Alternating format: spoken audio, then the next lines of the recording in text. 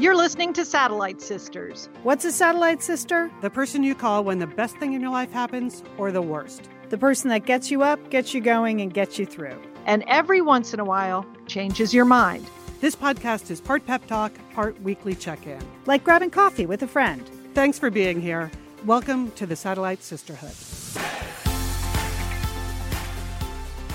We're the Satellite Sisters. I'm Leanne Dolan here in West Hollywood. I'm a writer and producer. I live in Pasadena, California. I'm married. I have 2 college-age boys, a big dog, and I'm working on stuff, Liz. Yeah. I'm working on stuff. And you're the youngest sister. As you like to remind everyone, I'm Liz Dolan. I am the middle sister.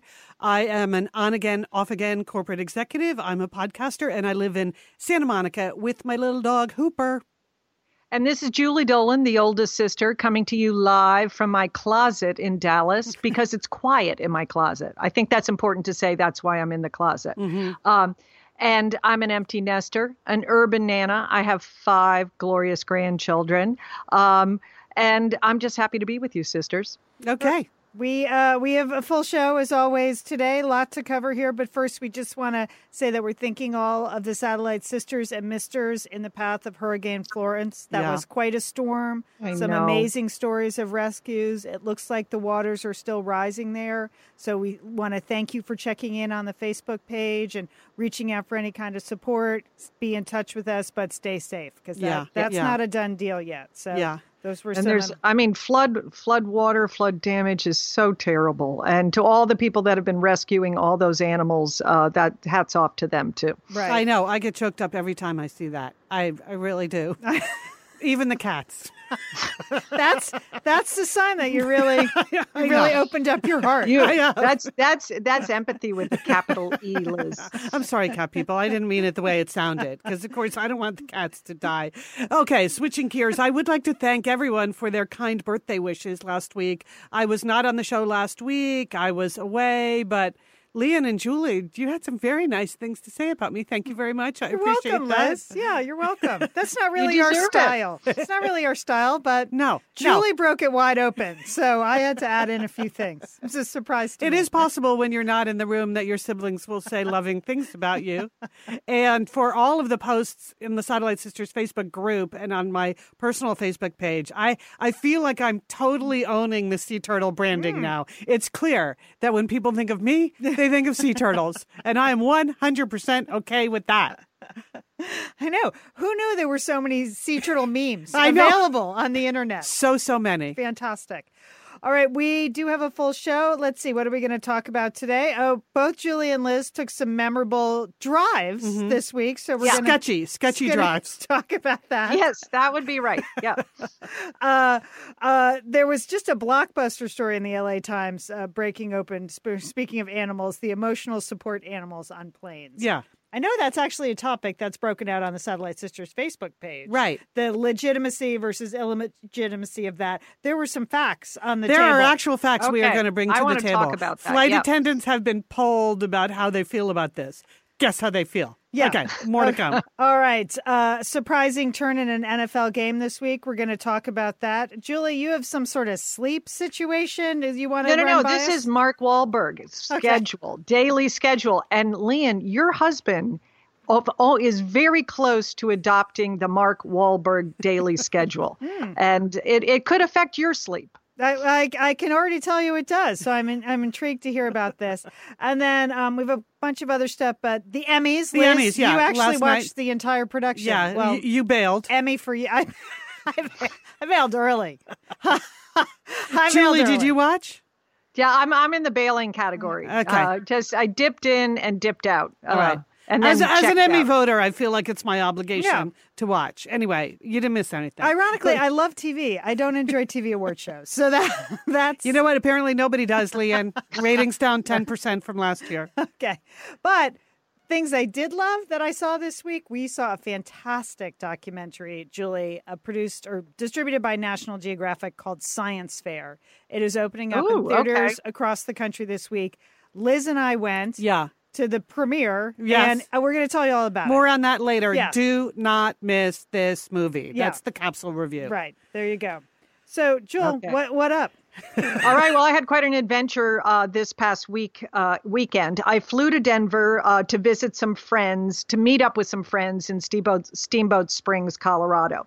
And so I flew to Denver and I picked up a rental car. And for some reason, I got upgraded into absurdity. You know how, I don't know if that's ever happened to you, where Yes. like they offer you a bigger car. To me, that's not a good. No, That's generally not. But I got upgraded, Lian and Liz.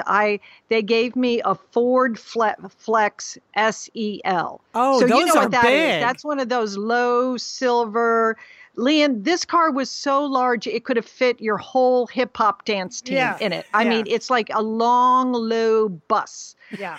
But because I was on kind of a tight schedule, I didn't have to, I just didn't bother downgrading to the smaller car that I really wanted. I just like, okay, I'll take this thing. And then again, just foolishly on my part, I didn't do really a full pre-check as I was leaving the rental car lot as to, I checked where the mirrors were, but that was pretty much it. I saw that there was gas and I was on. I didn't program anything. I just headed out. So I headed up to Steamboat. It's a 3-hour drive. The last 80 miles of it are on a 2-lane highway, Highway 40. And unbeknownst to me, there was a very large forest fire very close to Highway 40. This was a forest fire that had started earlier this summer by lightning. They thought they had the fire out, and just this past week, because they've had such hot, dry, windy conditions, the fire had all sort of, re-engaged, and now was an 11,000 acre fire that was burning alongside the road, the Highway 40. And smoke was on Highway 40. It was very smoky driving up. They had emergency signs out that said, do not call 911, which I guess means they know there's a fire. So They didn't want a lot of unnecessary calls. And they also had a sign that said, do not stop. They had those along the way, so we're just a single line of traffic, do not stop. And I had the luck. I was right behind me was a Colorado State Trooper. Okay. And I just kept thinking, well, he's going to pass me in my hip hop van at any moment, but he didn't. He just stayed back there.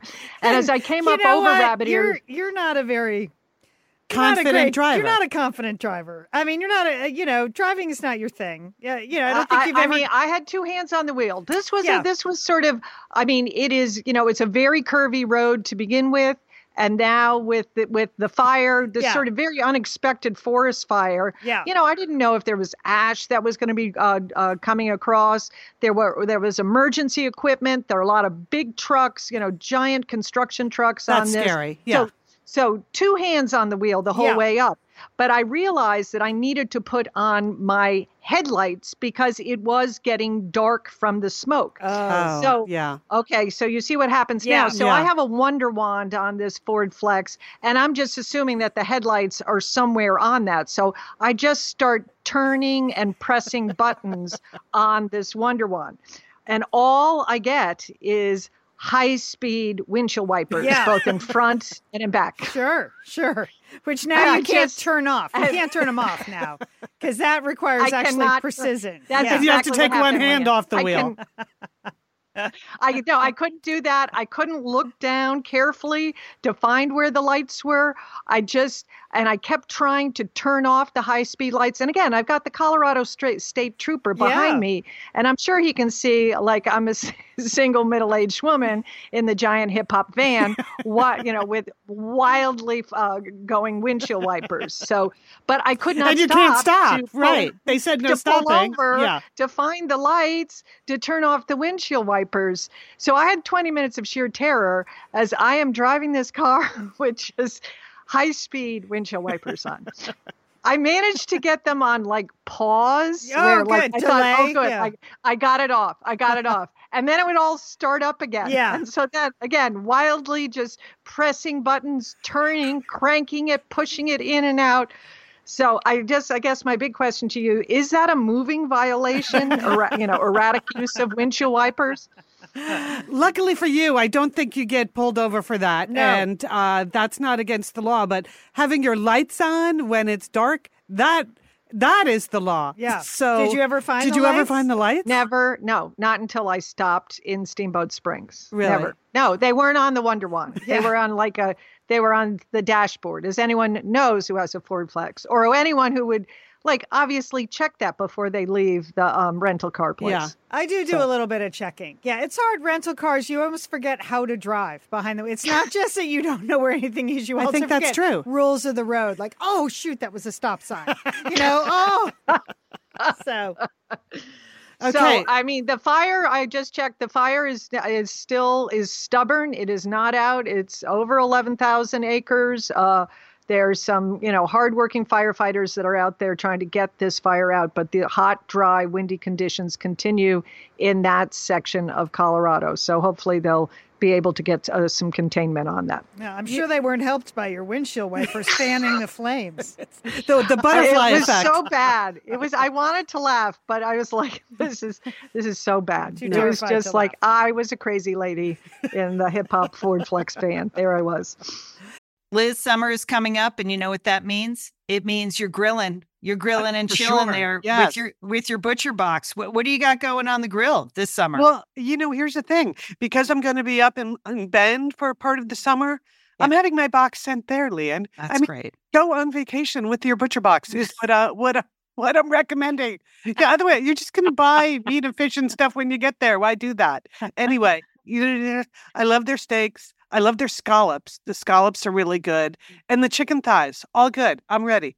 That's right. Butcher Box gives you peace of mind and easy to find high quality meat and seafood you can trust. It's 100% grass fed beef, free range organic chicken, pork that's raised crate free, and wild caught seafood. No antibiotics or added hormones. And as Liz said, delivered right to your doorstep. And you can customize that delivery plan, Liz, right? Because it can go wherever you want it to go, whenever you want it to go. If you want to delay it a week, speed it up a week, you just go to your ButcherBox account and you can make that all happen. It's so easy to manage online. Yeah. And if you're like Liz, you can take your ButcherBox on vacation, which is that's nice.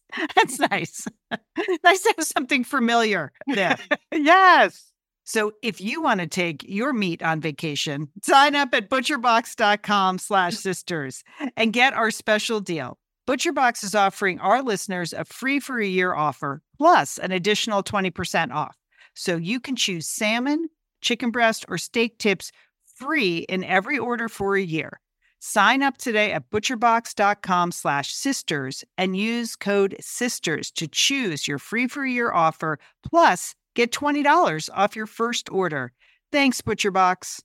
Hey, it's Liz and Leanne here, and we want to thank Prose for supporting this episode of Satellite Sisters. Now, Liz, I've been out and about with my new book, The Marriage Sabbatical. The book is getting rave reviews. I'm very happy. But you know what else is getting rave reviews?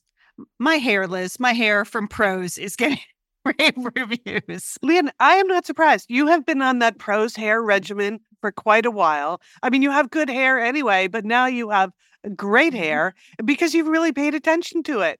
Well, Liz, Prose is made for people, not hair and skin types. Personalization is rooted in everything they do, from their in-depth consultation to their made-to-order model. And you know what? I love the regimen they have me on. Do I take the hair vitamins every day? Yes, I do.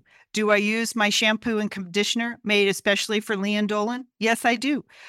I sometimes use the leave-in conditioner when my hair's really dry? I do. And I even have a pre-scalp thing that they give me.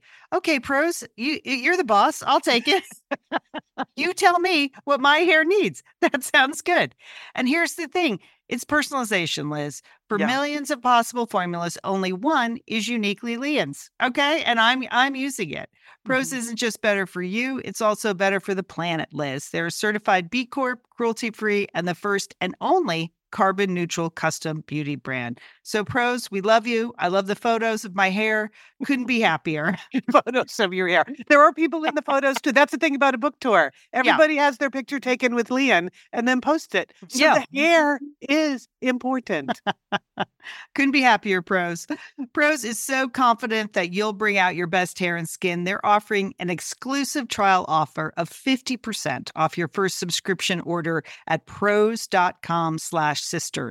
So you get your free consultation, then 50% off at prose.com/sisters. And Prose is spelled Prose. Prose.com/sisters. Thanks, Prose. All right. Well, I was in Portland, Oregon last week on Tuesday. As you explained, that's why I was not on the show. And in the morning, I was staying with my friend Nancy. But in the morning, I was going over to an appointment. She lives in Northwest Portland. I was going to an appointment in Southwest Portland. And I didn't bother to rent a car because I was only there for a day and I was mainly with friends. So I thought, I'll just call a Lyft. And Nancy and I had a long conversation about it. And she's like, how come you use Lyft instead of Uber? I'm like, well, I disapprove of Uber. So it's the boycott of one versus Uber. Yeah. And all the drivers are the same anyway. Right. So you might as well just choose Lyft. And so we had that whole conversation. Then boom. And her house is kind of up in the middle of nowhere. So I thought it's going to take forever for a car to show up. And no, boom, 5 minutes away, there's a guy. So I hit accept drive. The guy turns up. Well, first of all, he's in a pickup truck. Mm-hmm. So that's okay. Yeah. But obviously you can't sit in the back seat, right? Right. So then it's the spirit of ride sharing. It's just why I don't do it. But okay. I know. mean, that's the whole spirit. Like, come on, we're all in this together. I know. Jump in, Liz. Yep. Just jump right in. I know that's you why could you have gotten in the bed, I guess, and back if you wanted to. So I get in, and it's super friendly Bob. Could not have been nicer, Bob. So we start chatting, and it becomes clear after about 5 minutes, this is his first day ever as a Lyft driver. Oh, wow. He's psyched. He's super psyched because he's thinking, because here's I heard about his whole career. He was a milkman. Mm-hmm. And he said, so I'm really good at finding addresses because you would be, right? If you spent your whole career delivering milk. And then he said, I retired from that a few years ago and I've been working pumping gas because, as you know, if you've ever been to Oregon, it's like the only state left where you're not allowed to pump your own gas. It's the best. Which is one of the many things I love about the state of Oregon. Yep. So he was working in a gas station, but last week he fell down the stairs, and so he couldn't really stand up all day on the job. Ooh. So because he's right, this is a lot of information. This is the sharing economy. Yeah. He's sharing. He's into the spirit, Liz. He was totally into the spirit. So, So his son drove for Uber and he seemed to be making a few bucks that way. So we thought, this would be a good way to do it. He's 66 years old, wants to supplement his Social Security a little bit. Again, I heard the financial plan, the whole thing. But I must have been giving him some looks like, eyes on the road, Bob. Eyes on the road. I know. Because at one point he said to me, is my driving making you nervous? Oh, God. Okay, so one of the advantages to being in the back seat is also they cannot see that their driving is making you nervous. Right. But when you're in the front seat, when you're in the passenger side, and I wanted to say, Bob, if you have to ask me that, the answer is yes. Yeah. It was more just he doesn't really live in Portland. He lives like 30 miles outside of town. So he was unfamiliar with the road. Again, this is all part of they're not good drivers. They're in places they don't know. They're constantly looking at their phones. Yes. It was all of the above. Yeah. So, okay. So check. So he said, "Is my driving making you nervous?" I'm like, "Well, it's just you can't say yes." So I sort of hemmed and hawed on that, and we changed subjects. Because then he could drive off a road. You don't know. You go, well, now I'm going to make you really nervous. No, so then he started to tell me more about himself because, again, we're sharing and caring now in the sharing economy. But the drive got immeasurably better at this moment because he told me how he was him versus the raccoons at his home in Forest Grove. Oh. So I heard a very lengthy story about how to beat the raccoons at their own game. It's a big deal in Portland. Yes. There are a lot of aggressive... And Liz, you've lost. I've lost, right. I had a whole raccoon situation in your house. In Portland, Oregon. That is correct, Julie, which is why I was fascinated when he told me that the best way to trap a raccoon, pork and beans. Oh, well, wow. Yep. You put he's got the raccoons under the front deck. You put the traps down there. You put the pork and beans in there. Yeah. And They find pork and beans irresistible, apparently. So I was really getting into the tale of the trapping of the raccoons when we pulled up in front of the house where I was going. I was kind of disappointed not to get the whole thing. So first half of the drive, like, terrifying and maybe not the best. Second half of the drive, he more than made up for it, because how would I have ever known the pork and beans trip? No. Yeah. So what did you rate Bob when you after the drive list? Julie, that's so interesting because it is kind of a moral dilemma. You know, it was his focus. Because you think other people are not going to enjoy Bob as much as you did? I was his second customer ever. Right. Ever. So you can't really ding someone their first day out, or at least I can't. So yeah, I gave him 5 stars. Yeah, because I think he really redeemed himself with the pork and beans detail. You know, that if I had been grading him just on driving, it probably would have been a 3. But because, and what do you think he graded you, Liz? Because you were giving him some shifty eyes there. Yeah. But I was asking a lot of follow-up questions on the raccoons, so I think he could tell that it was highly engaging. Anyway, with the overall experience, I would say it was a 5-star. Just the driving transpo part of it, probably 3. Okay. But first day on the job, I wish you well, Bob. Like, go get him. It was good. So anyway, I got there safely and it all worked out. But then the other thing I did last week was, as I posted in the Facebook group, I was the moderator of the keynote panel at there was a big World Congress here in Los Angeles about mobile technology, which, as you know, I'm an expert on, which is totally not true. But I quickly became an expert on it because I had to moderate this whole panel on it. But then afterwards, I wandered around the mobile technology conference to see maybe I could learn something, right? Right. And really the only how to turn on the lights in the Ford Flex. Yes. Did you just find that out for me, Liz? Yeah. I realized the only thing in the whole Mobile World Congress that I understood, Julie, were the booths that sold phone cases. Everything else, your networking equipment, your 5G, whatever. But I did go to a presentation that was on autonomous cars, because everybody has to talk about autonomous cars all the time now. Yeah. And I was thinking about Bob, what's going to happen to Bob when the autonomous cars kick in? Like Bob and a lot of other people. You're going to, whatever. I can't worry about Bob. You really can't worry about Bob. No. So now I'm worried about me because I realized here was the fatal flaw in autonomous cars that became obvious to me in the presentation. This was a whole economic evaluation of owning your own car versus autonomous cars versus an economy where it's complete shared autonomous cars. And on a purely economic point of view, obviously, sharing cars makes a lot of sense. Right. The average person, your car is not moving 90% of the time. So once they do all the, econometrics on what that really means, we should be sharing cars. But here's the deal. Like, that means every time you get in a car and you get to where you're going, you get out of the car. So where does all your stuff go?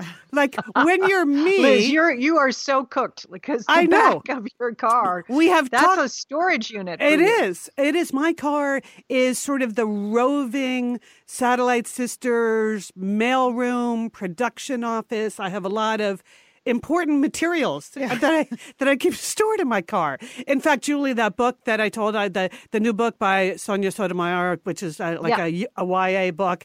In the car. Right. It's in the car right now. So, if I'm never able to leave anything in my car again, am I going to be happy? Even if it's a flying car. Then it's like... It just got a lot to worry about, Liz. It hadn't dawned on me that you just gotta do what everybody else in America does, Liz. You got to get yourself, rent a storage locker. But then it's not accessible, Julie. The key to the car is that it's all right there wherever I am. Anyway, autonomous cars. I'm sorry. I'm just predicting now. It's never going to work. Okay. I thought you were going to say get a roller bag and just carry everything around with you, which is something else people in. Liz and Leanne here, and we are so grateful to have OSEA support Satellite Sisters. Why? Because it's just a great product. Holy cow, do we love OSEA's skin and body care. And you know what? This Mother's Day, just look no further than OSEA. Spoil the moms in your life with the little luxuries from OSEA.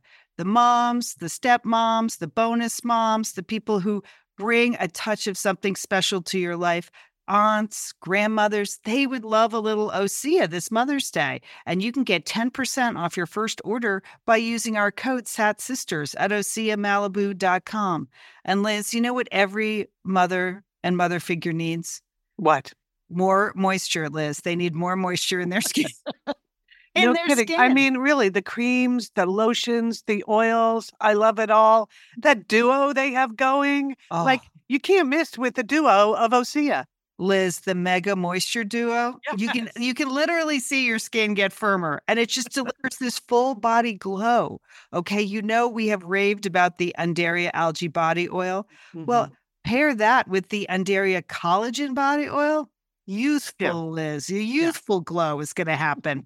And it's infused with Osea's signature Undaria seaweed.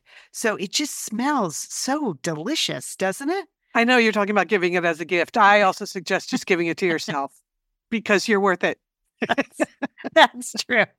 That is absolutely true. Okay, that Moisture Duo I mentioned too is a great value because you can save 16% plus the extra 10% with our code SADSisters. So this is it. This is a win-win-win Mother's Day gift. Spoil the moms in your life with clean vegan skincare and body care from Osea.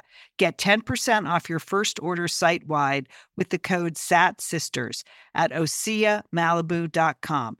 And you get free samples in every order and free shipping on orders over $60. Osea is spelled O-S-E-A. So head on over to OseaMalibu.com and use code SATSisters for 10% off. Thanks, Osea. No. Liz, you know we love talking about FrameBridge, don't we? We do. because there are just so many fun things to frame, Lian, aren't there? Right. Anything. You can just upload a digital photo from your phone and they can print it and frame it. And that is a gift right there, a gift people would love getting. But Liz, you recently had quite an exciting FrameBridge experience. Would you like to share? Would you like to? I talked about how when we were at the Bruce Springsteen concert, I was with our brother Dick, his wife Susan, his two kids, and one of the roadies threw us the set list at the end of the show, which was amazing. To get the actual set list for the actual concert in Los Angeles. And we're like, oh, yeah, any day now, that's going to be in a place of honor in their home. Sure enough, Lian, they have already FrameBridged it and sent it to us with a picture. So I'll be in Bend next week, so I'll get to see it. But it's just excellent use of the FrameBridge resources, the Bruce Springsteen set list. Fantastic. And this is gift giving season. So if you have a graduation coming up, a wedding, a shower, Mother's Day, Father's Day, look around. I'm sure you have something fun you can frame, and FrameBridge can do it for you. It's easy and it's affordable to frame just about anything. You get fair and transparent upfront pricing based on the size of your item. There's a great selection of frames. And as we've said in the past, fast service, free shipping, great for gifts. Mm-hmm. And guess what? Liz, not many things in life give you a happiness guarantee, but FrameBridge does. If you're not 100% happy with your piece, they will make it right. So if this sounds you're going to be happy, okay? Yeah. That's just the Satellite Sisters promise. You're going to be out. You're going to be happy you did it. See why FrameBridge has been trusted to frame over 2 million pieces. Visit framebridge.com or see a local FrameBridge store to get started and custom frame just about anything, like a Bruce Springsteen set list. That's framebridge.com. Thanks, FrameBridge. Oh, I know. It's like having a backpack, which in my 20s, when I lived in New York City, you just wore a backpack all the time because you were walking to work. Yeah, I'm kind of over that. It's like the way, whatever. I'm certainly not going to clean up my act. So I don't know. I don't know what I'm going to do about this. Okay, you hear that, car companies? Liz is not cleaning up her act. So you better solve that problem. Yes. I think I'm going to have to then order a drone to follow me around with all my stuff, right? That was the only thing I could think of. I hope. Did you say this during the panel? No. I was taking notes, though, Julie, to myself because it was a revelation. We would like to thank a couple of sponsors for this week's Satellite Sisters podcast. We're back. We have a couple of news stories we want to cover today on the show. First off, I don't know if you guys saw this story this weekend. I saw the headline on Sunday, and I literally started laughing because I was like, well, that just explains the state of affairs, that an NFL player retired at halftime. Really? He showed up. I saw that headline. I couldn't understand it, Lian. I'm going to break it down for you. I just thought, wow, the Bills are really bad. It's like, your players are just bailing at halftime. So Vontae Davis is a nearly 10-year veteran of the NFL quarterback. He recently signed with the Bills. I think he played like a half a season last year. It's only the second game of the season. The Bills were down, 20-6 or something at halftime to the Chargers. He walked off the field at halftime and walked right out of the stadium. You're kidding. He just decided that was it. And he did not come back for the second half. Did he tell his teammates, like, hey, I'm not coming back? I think he told a couple of people as he was literally walking out the door because, he played. So people were like, hey, where'd he go? Oh, he retired. And not just retired from football. Really? It wasn't just the game and cannot play in the second half? Nope. And you have to say that's a bold move. I mean, and you also have to remember, it's not like he was part of a battalion and he walked out of a battle. Okay. Yeah. It's just football. It's just a game. Yeah. So, and there were a lot of jokes. Of course, Buffalo, they've been bad for a while. So, of course, he left, or the town of Buffalo, which I hear is very nice. So I'm not going to make that joke about the town of Buffalo. It's too easy, yeah. But I thought his statement was interesting. He just said, basically, he looked around. He was out there on the field, and he just said, I'm not feeling it anymore. I'm not. He lost the will to play. He right? did. He did. And you know what? That you kind of have to respect because he said, I've been in this league for 10 years, but today on the field, it really hit me fast and hard. I shouldn't be out here anymore. And haven't we all felt like that at some point? And many jobs. Yes. I have felt that way. Yes. But Liz, okay, you're the workplace expert. Yes, I'm safe for work. What about this sort of sudden retirement? Do you think it's a good idea? I think you owe your teammates a little bit of a warning, but I do it's entertainment, right? Right. Football, right? Yeah. It's supposed to be entertainment.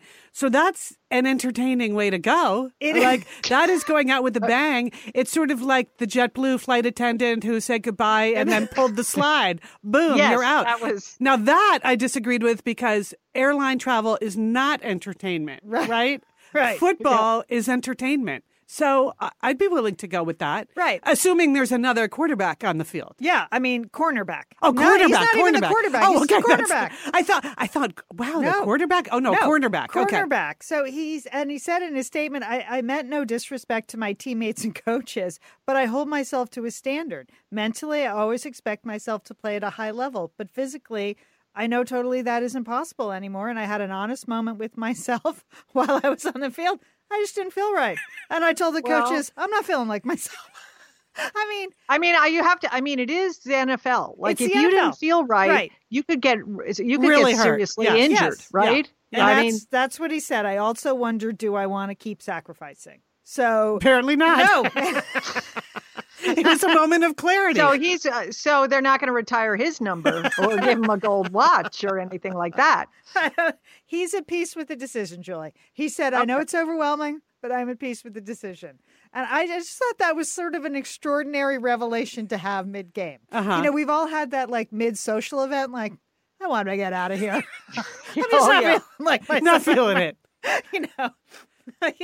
The Irish goodbye. Okay, all right. Well, they haven't cut the cake at the wedding, but we're out of here. So I just thought it was unbelievable. Okay. So again, don't do it if you're a surgeon. Yes. If you're in the middle of open heart surgery, Right. Try to stick it out. Yeah. But, if you walk into your shift at Walmart and you're not feeling it, you're done.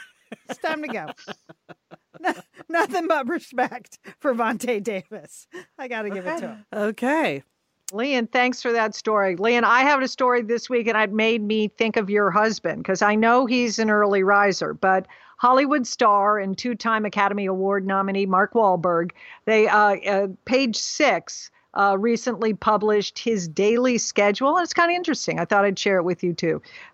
He gets up at 2:30 in the morning. That's his wake-up time. So he spends about 15 minutes doing a little prayer. 3:15, he has his first breakfast. Take note of that, sisters. There's some good meals coming up. Then from 3:40 to 5:15, he does his first workout for the day. 5:30, he has a little post-workout meal. So by 5:30 in the morning, he's had 2 breakfasts. So that's working out. He does a shower, and then he plays a round of golf at 7 in the morning. And then 9:30, he's back and he's in the excuse me, right before 9 he has another snack. Okay, so 2 breakfasts, a snack. Then he jumps in the cryo chamber. Cryo, whatever that thing is, Liz. That's what he's in. He jumps in there, and that apparently makes him hungry too because he has a snack after that. By 11 a.m. he's ready for family time. Now he's gotten up at 2:30, but apparently he's not seen his family before 11. So family 11 to about 1 o'clock. That's family time. Meetings. And doesn't he have a really big family? I think he has a lot of kids. He has a lot of kids. He's a big family. movie star, so he has to take some meetings. But that works up in his appetite, and he has lunch at 1 o'clock. Then a few more meetings, and apparently at 3 he picks the kids up from school. That's exhausting. Works up an appetite and has another snack at 3:30. But then at 4 does a second workout. And then after the workout, it's a shower, a little dinner, and then he's in bed by 7:30 at night. So he gets up at 2:30 in the morning, and he goes to bed by 7:30 at night. So, Lian, I just thought that, your husband, he's not that far off the schedule. He is not. No, he routinely gets up at 4 a.m. and runs. So, and then goes to work. But my husband, works for 14 hours then a day. He doesn't work out for 14 hours a day.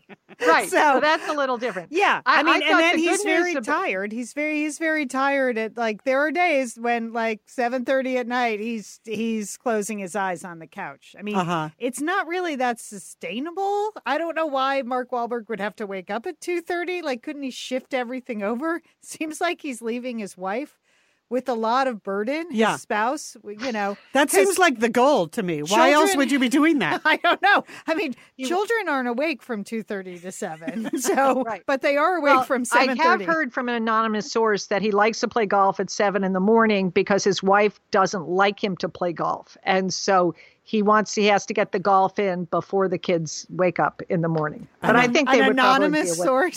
An anonymous source. Is that on page 6 also? I have an anonymous source. That is a fact I'm bringing to it. Okay. I heard that, Lian. Anyway, but it is, I think the good news about this schedule, you got a lot of snacks, a lot of meals, Yeah. But, and I guess if you're a big time movie star like him, how you look is a very important part of your job. So I get a certain amount of that. Yeah. I just don't know why you have to do it at 3 in the morning. But there are others I was reading that Apple CEO Tim Cook, he gets up at 3:45 routinely to work. Bob Iger, he schedules a workout at 4:25 in the morning, which seems wrong. But I don't know if just because you get up this early, if it makes you more productive, or are you getting up this early to impress others with, sending out emails and stuff? It seems to me you have to be concerned about the lack of sleep, Right. I mean, my husband gets up that early because it's stress. He's, his brain is working and he has a job where he's in management and he's stressed. So I don't think it's actually that healthy. And then he'll always say to me, why did you get up so early? I was like, because you got up at 4 and you're not stealth man. You make noise. So I got up at 4:45, which I don't really want to get up. I have no need to get up at 4:45. So yeah, I wonder if it's a little bit of a power play. I need so little sleep, but if you go to bed at 7:30 and sleep till 2:30, you're actually getting 7 hours of sleep. Right. So Mark Wahlberg doesn't have that. But it does schedule. Eliminate all other social activities, or even more. It's more limited time with his kids. Yeah, but right. We're not judging that. I'm just saying it was a little odd. That's all. But I'm pro it's a movie snacking star lifestyle. Yeah. I mean, there are people who legit on the West Coast have to get up at that hour because they do East Coast. They work on East Coast hours. That is completely. I often had to do that working here in Los Angeles because everyone I worked with was in Europe or Latin America. So they'd be 8 hours or 5 hours ahead of me. So I would get up very early. Right. But it certainly was not by choice. The moment I didn't have to do that anymore, I've full on stopped doing that. Yeah. A friend of mine's husband runs he's a produce guy. Yeah. So he's down at the market. So again, he sleeps from like 7:30 to 2:30, but then he works 10 hours. Yes. Right. He doesn't work out and snack for the bulk of that time. Well, part of this is there are, it's what they call the larks and the owls, right, Jewel? Yes. Like there are people Yes. that naturally wake up early, and there are people that naturally stay up late. So I can understand that. I guess if that's his biorhythm, it just seems family This unfriendly. seems extreme. It seems Yeah. pretty extreme. Yeah. And the lack of sleep does take a huge toll on your health and your cognitive ability. Yeah. I mean, researchers say that if you're low energy, you're not at your best, and that's when bad things happen. Yeah. So But he's not doing But he's not anything, so doing there's that. nothing bad that can happen. It's not like he's operating heavy equipment. The snack He machine. might shank his drive or something. It's just there's no risk there. Okay, let's move on to a more real life or death situation where safety really does matter, and that is in the friendly skies. We've talked before about what seems to be ongoing, kind of sneaking pets onto planes under the guise of they are your emotional support pet, and people just exploiting their ability to do that when really what they're doing is just taking their dog on vacation. And so the Association of Flight Attendants, which represents nearly 50,000 members at 20 airlines, did a survey about how flight attendants feel about pets in the cabin. And if there are any particular problems caused by emotional support animals that are not being properly dealt with. And you won't be surprised to know that nearly 2/3 of flight attendants surveyed say they have seen disruptions in the cabin of commercial flights caused by passengers traveling with so-called emotional support animals. Now, I completely understand why people travel with service animals, like legit trained service animals. And I also believe there are plenty of people that need legit emotional support pets. absolutely. I get that. I'm not. But when you look around on a plane and you see all the poorly behaved animals roaming the aisles now, I'm sorry, they cannot all be legit emotional support animals.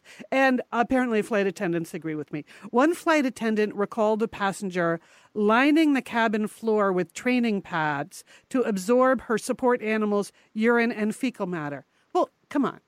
Really? I know. Isn't there some minimum level of training required? I don't get it. So 82% of I flight feel attendants. so sorry for those flight attendants. They are dealing with so much anyway. To have now this whole new layer of, practically wild animals on the plane. I mean, they are not, I think your point, Liz, that not all of these dogs are trained or well behaved is a key point. I mean, they're not like service animals, Yeah. So 62% of flight attendants reported working a flight during which an emotional support animal caused a disruption in the cabin. 53% of the disruptions included aggressive or threatening behavior by the animal, including snapping at the flight attendants. Again, leave the flight attendants alone. Yes. There's no snapping at flight attendants. 43% of the disruptions include animals failing to fit under a seat or on top of a passenger, roaming the cabin, or barking throughout the flight. Can you imagine? So that it's just wrong. And I think this is more than anything else a moral issue on the part of the people that are scamming their pets into the cabin. I just come on, people, it's on you. I'm with you, Julie.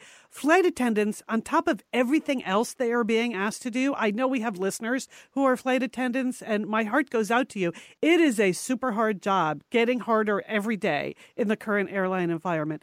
The fact that you also have to be an animal trainer, a ringmaster, they shouldn't be asked to judge whether a pet is legitimately there or not, but people should not push the limits on this. So as much as I would like to just buy a seat for Hooper and take him with me when I go somewhere instead of, say, driving all the way to Oregon, I'm not going to do that. I'm not going to pretend. Buy him some Fako vest. You see those fake vests people make where they have hand lettered, service animal onto something they bought at Petco. I'm sorry. So I think it's on you, people. I think you really need to look yourself in the mirror and ask, do you want to make it harder for people that have a legit need for trained service animals and a legit need for emotional support animals to actually be able to travel with those pets? it's on you. It is sort of the equivalent of parking in a handicap. Yeah. So I think it really is the same thing. Like, is that really the person you are? Yes. Right. And Ask yourself that. Yes. And I'm not that person. Right. I mean, for as tempting as it may be, because it is more convenient, like bringing your dog is more convenient than driving. But no. Okay. Just putting it out there. If anyone... Yeah, it's being considerate to other people. That's basically what it is. It's Yeah. very inconsiderate to the flight attendants, to the other passengers. Yep. Forget about all the people that are allergic to dogs on the planes. We won't even get into right. that. But just actually taking the rights away from the people that actually need their pets. That's my... Let's not do that, okay? Let's not make it harder for them.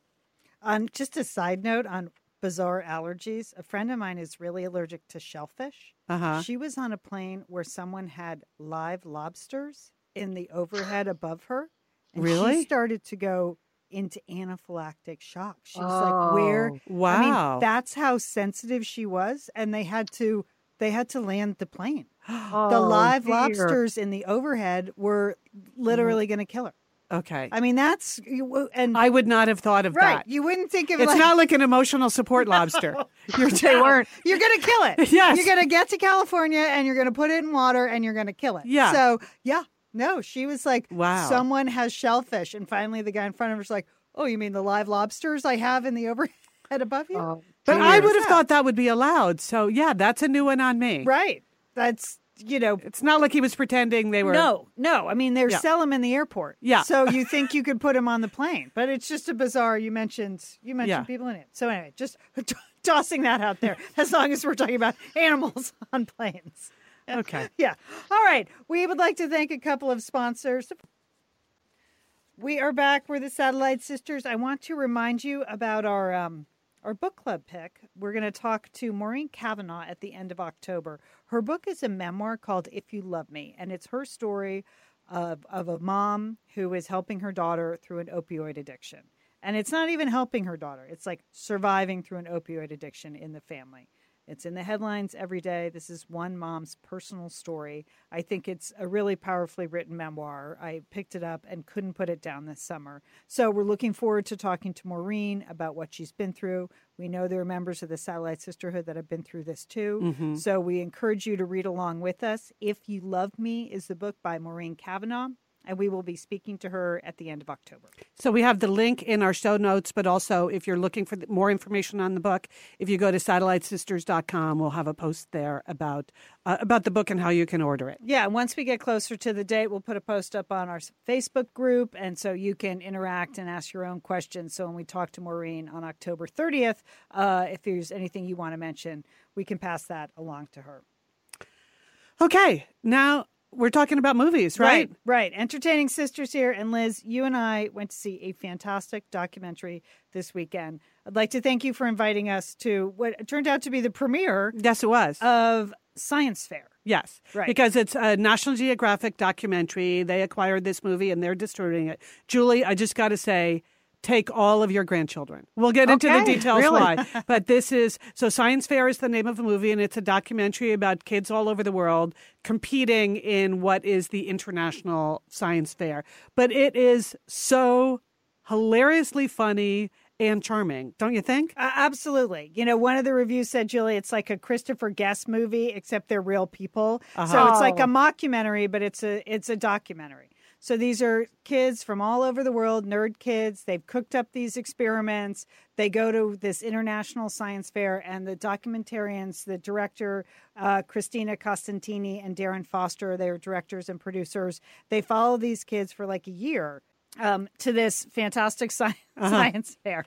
And I just thought it was absolutely delightful. And of course, it reminded me, I was just going to remind listeners, if you're new, like, in 2015, my son Colin qualified for the World Championships in robotics. Okay, I had forgotten about that. Leanne, that was momentous. Didn't you go to Tennessee for that? We went to Lexington, Kentucky, Julie. Oh, okay. And what I loved about this documentary and what I loved about robotics is it immerses you in a whole nother world that is not the world of high school that you remember. Yeah. It's not football games or theater. Like, we've seen a lot of movies about that stuff. These are like truly the kids that have no one else to talk to. You know, they're the smart nerds that people are afraid of and don't really relate to. And this is their world. This is their subset. And when you walk in, you're like, oh my gosh, they have all found their people. It's incredible. It's incredible. So for my son, they had a scrappy little robotics team at his high school. It was new. They qualified for regionals. They qualified at the state level in California. They went to Lexington, Kentucky, 360 teams from all over the world. And my son finished fourth. Which is unbelievable. Cinderella story, Liz. Incredible journey. Like, it also would have been a good documentary.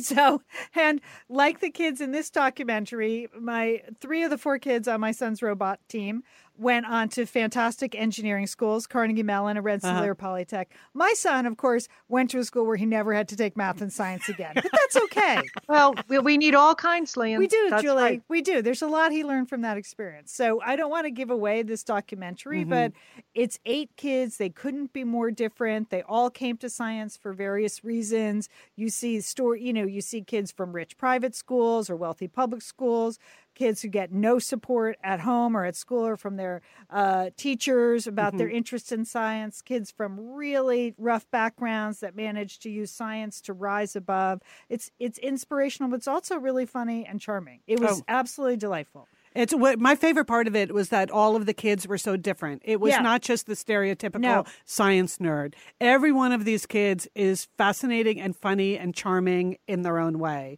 And do you get to meet the parents as well? Yes. Are they part of the story too? Yes. Okay. Good. And you get to meet one unbelievably awesome teacher. Yes. The science teacher at a high school in Jericho, New York, which is on Long Island. Yeah. She's featured heavily in the movie because her students do well every year. And we were very lucky because National Geographic was doing this premiere that they brought in a lot of the kids and that particular teacher for the premiere. Right. And it was so cool, Julie. At the end, at the little reception afterwards, there were long lines of kids who had come to the movie who waiting in line to get the autographs of the science nerds in the movie. Yeah. It was very, very satisfying. And even the kids on stage afterwards, it's a feature-length documentary, so it's an hour and 45 minutes. So, and I would say, despite what Liz just said, I would say middle school and up would be appropriate for this. Yeah. I think any younger, they might not get it. So, but definitely 5th, 6th grade and up, particularly if you have kids who are sort of struggling to find their place in the world, be they science kids or not, they might really relate to this. There's some great... Would this inspire kids who may be on the fence of whether to stick with the math and science? Oh, yeah. Totally. Okay. Because they make it look fun, and they also... I mean, I don't want to give away any of the kids' stories because they're all so good, but they're also kids that are sort of doing that thing where they have terrible grades in school, but they're geniuses. So it's they're not all cookie cutter kids. Either they all find their path to science in a different way and they pull a lot of different things out of it. So after the movie, the kids came out on stage and they gave us an update about where they were. And that was fantastic. But they were just as delightful in person. Yeah. You can see why they jumped off the screen when they were editing this. The filmmakers didn't have to make anything up. These kids were just as charming in person, and the teacher was just as dynamic. So it was really great. It opens this week across the country. Yeah, it's opening in in real movie theaters. We'll put a link in the show notes that will show you every place it's screening. So in larger cities, you'll be able to find it in a movie theater. In smaller towns, maybe not so much, but a lot of the screenings they're getting are at festivals. And I noticed, for instance, Bend Film, which is the film festival in Bend, Oregon, in the middle of October, it's going to be at the film festival. So if you live in a place with the film festival, you might be able to see it. And anyway, you can just look at the link in our show notes, and you'll be able to find out when it's coming to a theater near you. Yeah, the movie is called Science Fair. It was the Audience Award favorite at Sundance and at South by Southwest. Yeah. So it's just a winner. It's just a winner film, and it was neat to meet the filmmakers because, National Geographic only comes on board after they've won these festivals. They went out and produced this all on their own for their shoestring budget, and the Christina Constantini, the director, she had had done this science fair when she was a kid. And she realized how important it was in her overall development. So even though she was a filmmaker now and had worked on various serious topics like, mass incarceration, she decided she worked with a journalist, this Darren Foster, to sort of dig this story out about the science fair and how it changes people's lives. So it was fantastic. One other celebrity sighting at the screening. This was weird. Angela Lansbury was there, Julie. Angela Lansbury. And we're like, why? Why exactly. was she there? Why? But then in the credits, we saw why. We saw why because one of the executive producers of the film was a George Lansbury. Her son. Well, Liz said her son. I go, I think it's a grandson because I think he's around 35. And it was just so funny because Angela Lansbury was much in the news last week after the whole CBS debacle with Les Moonves. And he said those things like the sexiest woman on our network is Angela Lansbury. Okay, Les Moonves, she is still one sexy lady. I mean, she looked great in her blue cardigan. She's a crime star. I bet she looked great too. In her blue cardigan. I know we're going to talk about the Emmys, but so did Betty White. Yeah. Okay. So, I mean, I think Angela Lansbury is like 90 years old now. Yeah. I mean, yes. She's a sexy lady, Les. So you were wrong on so many fronts. So anyway, super fun. Go see Science Fair. All right, now let's talk about the Emmys. They were on TV last night. As I've mentioned, I'm an Emmy voter because I'm a former television executive. And apparently they do not throw you out of the Television Academy, which I enjoy. Just hang on, Liz. Maybe they won't notice that you're still in. Okay. So a couple of things I'll say about the Emmys. First of all, there is so much good TV out there that you can't really complain about who wins the awards. That's what I decided. It wasn't necessarily always the people I wanted, but you can't say Claire Foy isn't great in The Crown, right? So that's just my going in point. I was rooting for the Americans. Julie, you're also a fan of the Americans, I know. right? I'm a big fan, Liz. Were you satisfied with the number of awards they won last night? Not totally, because they got the award for Best Writing, which is a really key award, so good for them, and Best Actor, Matthew Rhys, who plays Philip on that show. So that's great. But, Kerry Russell was robbed because she's like burning up the scenery, chewing up the what's that expression? Yes, chewing up the scenery, chewing the scenery every single episode. So I was watching Twitter during the whole show, and my favorite tweet about this, Julie, was somebody I don't even know, so I won't quote them, tweeted this: Kerry Russell never getting an Emmy for the Americans is like when Elizabeth had to keep killing people while Philip went line dancing and messing up the travel agency. Yeah, that's pretty much it. So, and the fact that they're a couple, I'll admit, it would have been great if they had both won, but they didn't. So I would say that the Americans got some important awards, but not all of them. Then another thing that happened in the middle of the show is the guy that won the Emmy for producing the Oscars, and by the way, it's his 14th Emmy, proposed to his girlfriend from the stage. Now, it was like being at a minor league baseball game. Yeah. So I just wanted to ask you guys, you're both married. How do you feel about the stunt proposal? Like, would you have gone along with that kind of a thing if either of your husbands had sort of pulled off some highly public proposal? I think it's kind of nice. It's romantic. I mean, it's love, and maybe that's okay. Maybe I wouldn't overthink it. That's what I'd say. Okay. All right. I like the baseball game proposal. That doesn't actually seem that special to me anymore, but this was sort of special. Yeah. It's, it's romantic, Yeah. I even like the baseball ones. I think they're, just keep love alive, Liz. That's what I say. Okay. I really just wanted, it was a highlight of the show for sure. I think it matters if it's a guy you really want to marry. Yes. I mean, to be perfectly honest, if you feel like you've been weirdly pressured into it or you're sort of unsure or something. Or if you're very comfortable what you're wearing. Right. She had to get up on stage. Oh, wow. Which is she not looked, something. She looked pretty psyched about the whole thing, Liz. Okay. So I think that's, you could have that, a marriage proposal, or you could have another boring speech where they're thanking their publicists and their agent, right? I agree. For as much as I love Henry Winkler and I was happy that he won something, he started by quoting his lawyer. I'm sorry. I'm sorry. I'm not. I love that you know that was his That's who lawyer's Skip name. Brittenham is. I know. He's a very famous entertainment lawyer. That but just makes me laugh. 'Cause Okay. he made it sound like it was like, some hard-boiled crime novelist from the 20s. No. Hang in there. It's going to get better, baby, or whatever. No, it's his Century City entertainment lawyer. Yeah, okay. Okay, two other things I want to mention. My favorite tweet of the night, of course, came from a solid gold satellite, Mr. a gentleman who's been on our show several times, Carl Reiner. He tweeted this: enjoyed watching the Emmy Awards and once again was so pleased not to see my name and photo on screen during the In Memoriam segment. That is funny. That's funny.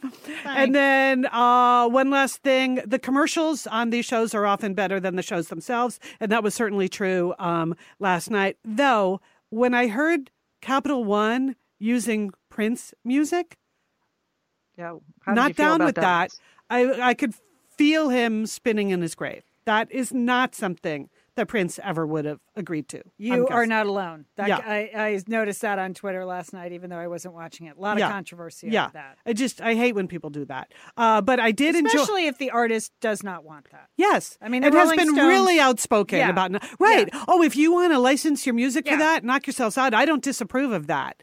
But like the moment the guy dies, like who did he? Whatever. So not for that. I enjoyed seeing the new ad for the new Mary Poppins. Yes, with that's Lin-Manuel Miranda. And Julie, you had another Lin-Manuel ad that you loved. Yes, I loved his American Express ad, the Lin-Manuel Miranda ad, where he was a substitute teacher before he became big and famous. It brings tears to my eyes every time I see it. I know. I love him. Okay, that's my Emmy report. All right, we are wrapping this up. We're going to go to our to-do list here in a second. We would like to thank our sponsors for today's Satellite Sisters. That's Kopari, ZipRecruiter. I do this every week. Thank you. Go and just keep talking. FabFitFun. We love our boxes. Oh, love them. FabFitFun. Love them. And Salsa Basket. FabFitFun, Salsa Basket, Kopari, and ZipRecruiter. You can go to satellitesisters.com for all the links and the offers to the sponsors. Thanks for supporting the people who support us. We appreciate that. We'd like to thank our audio engineer, Sergio Enriquez. What's on our to-do list for the week? Joel, what do you got? Okay, well, I am coming out to Los Angeles next week for our sister Sheila's birthday. And, she expects a birthday present. So that's on my list. I've got to find a present for Sheila. Do you think she'd like some Campari deodorant, Leah? No. I think she expects better than that. I think she does. I know she does. So that's my to-do list. Liz, how about you? Well, as part of that weekend of festivities, our sister-in-law, Susan, who's in an improv group in Bend, Oregon, where she lives, we were talking last week when she was here. She wants to see some live improv as long as she's in L.A. Oh. So we're programming next Friday night, sort of debating, like, do we go to UCB? Do we go to the improv? Do we go to the Groundlings? So I'm working on, like, the master entertainment plan. Oh, wow. I will. Okay. I'll let you guys know what the plan is in case you want to join in. Loop us in. Loop All us right. in. And how about you, Leanne? Well, I am mourning the loss of another fantastic magazine. It was announced this week that Cooking Light is stopping. Oh, I know you love You have a Cooking lot Light. of good recipes from there, lot Leanne. of For good years recipes. you've been doing it. Here, this was Is it going away entirely? Well, they're sort of folding it into another magazine called Eat Well. I mean, here's the deal. Cooking Light, that's a terrible name. It always was a terrible name for a fantastic magazine. Yeah. They actually had great features on health and fitness and then these great recipes that I loved. And I would say on the scale of magazine sadness, nothing will ever be sadder than Gourmet closing. Yes. Okay, that's like nothing could ever That's the take 10. me down. That is the top of the list. Uh-huh. And this year we saw the demise of Self.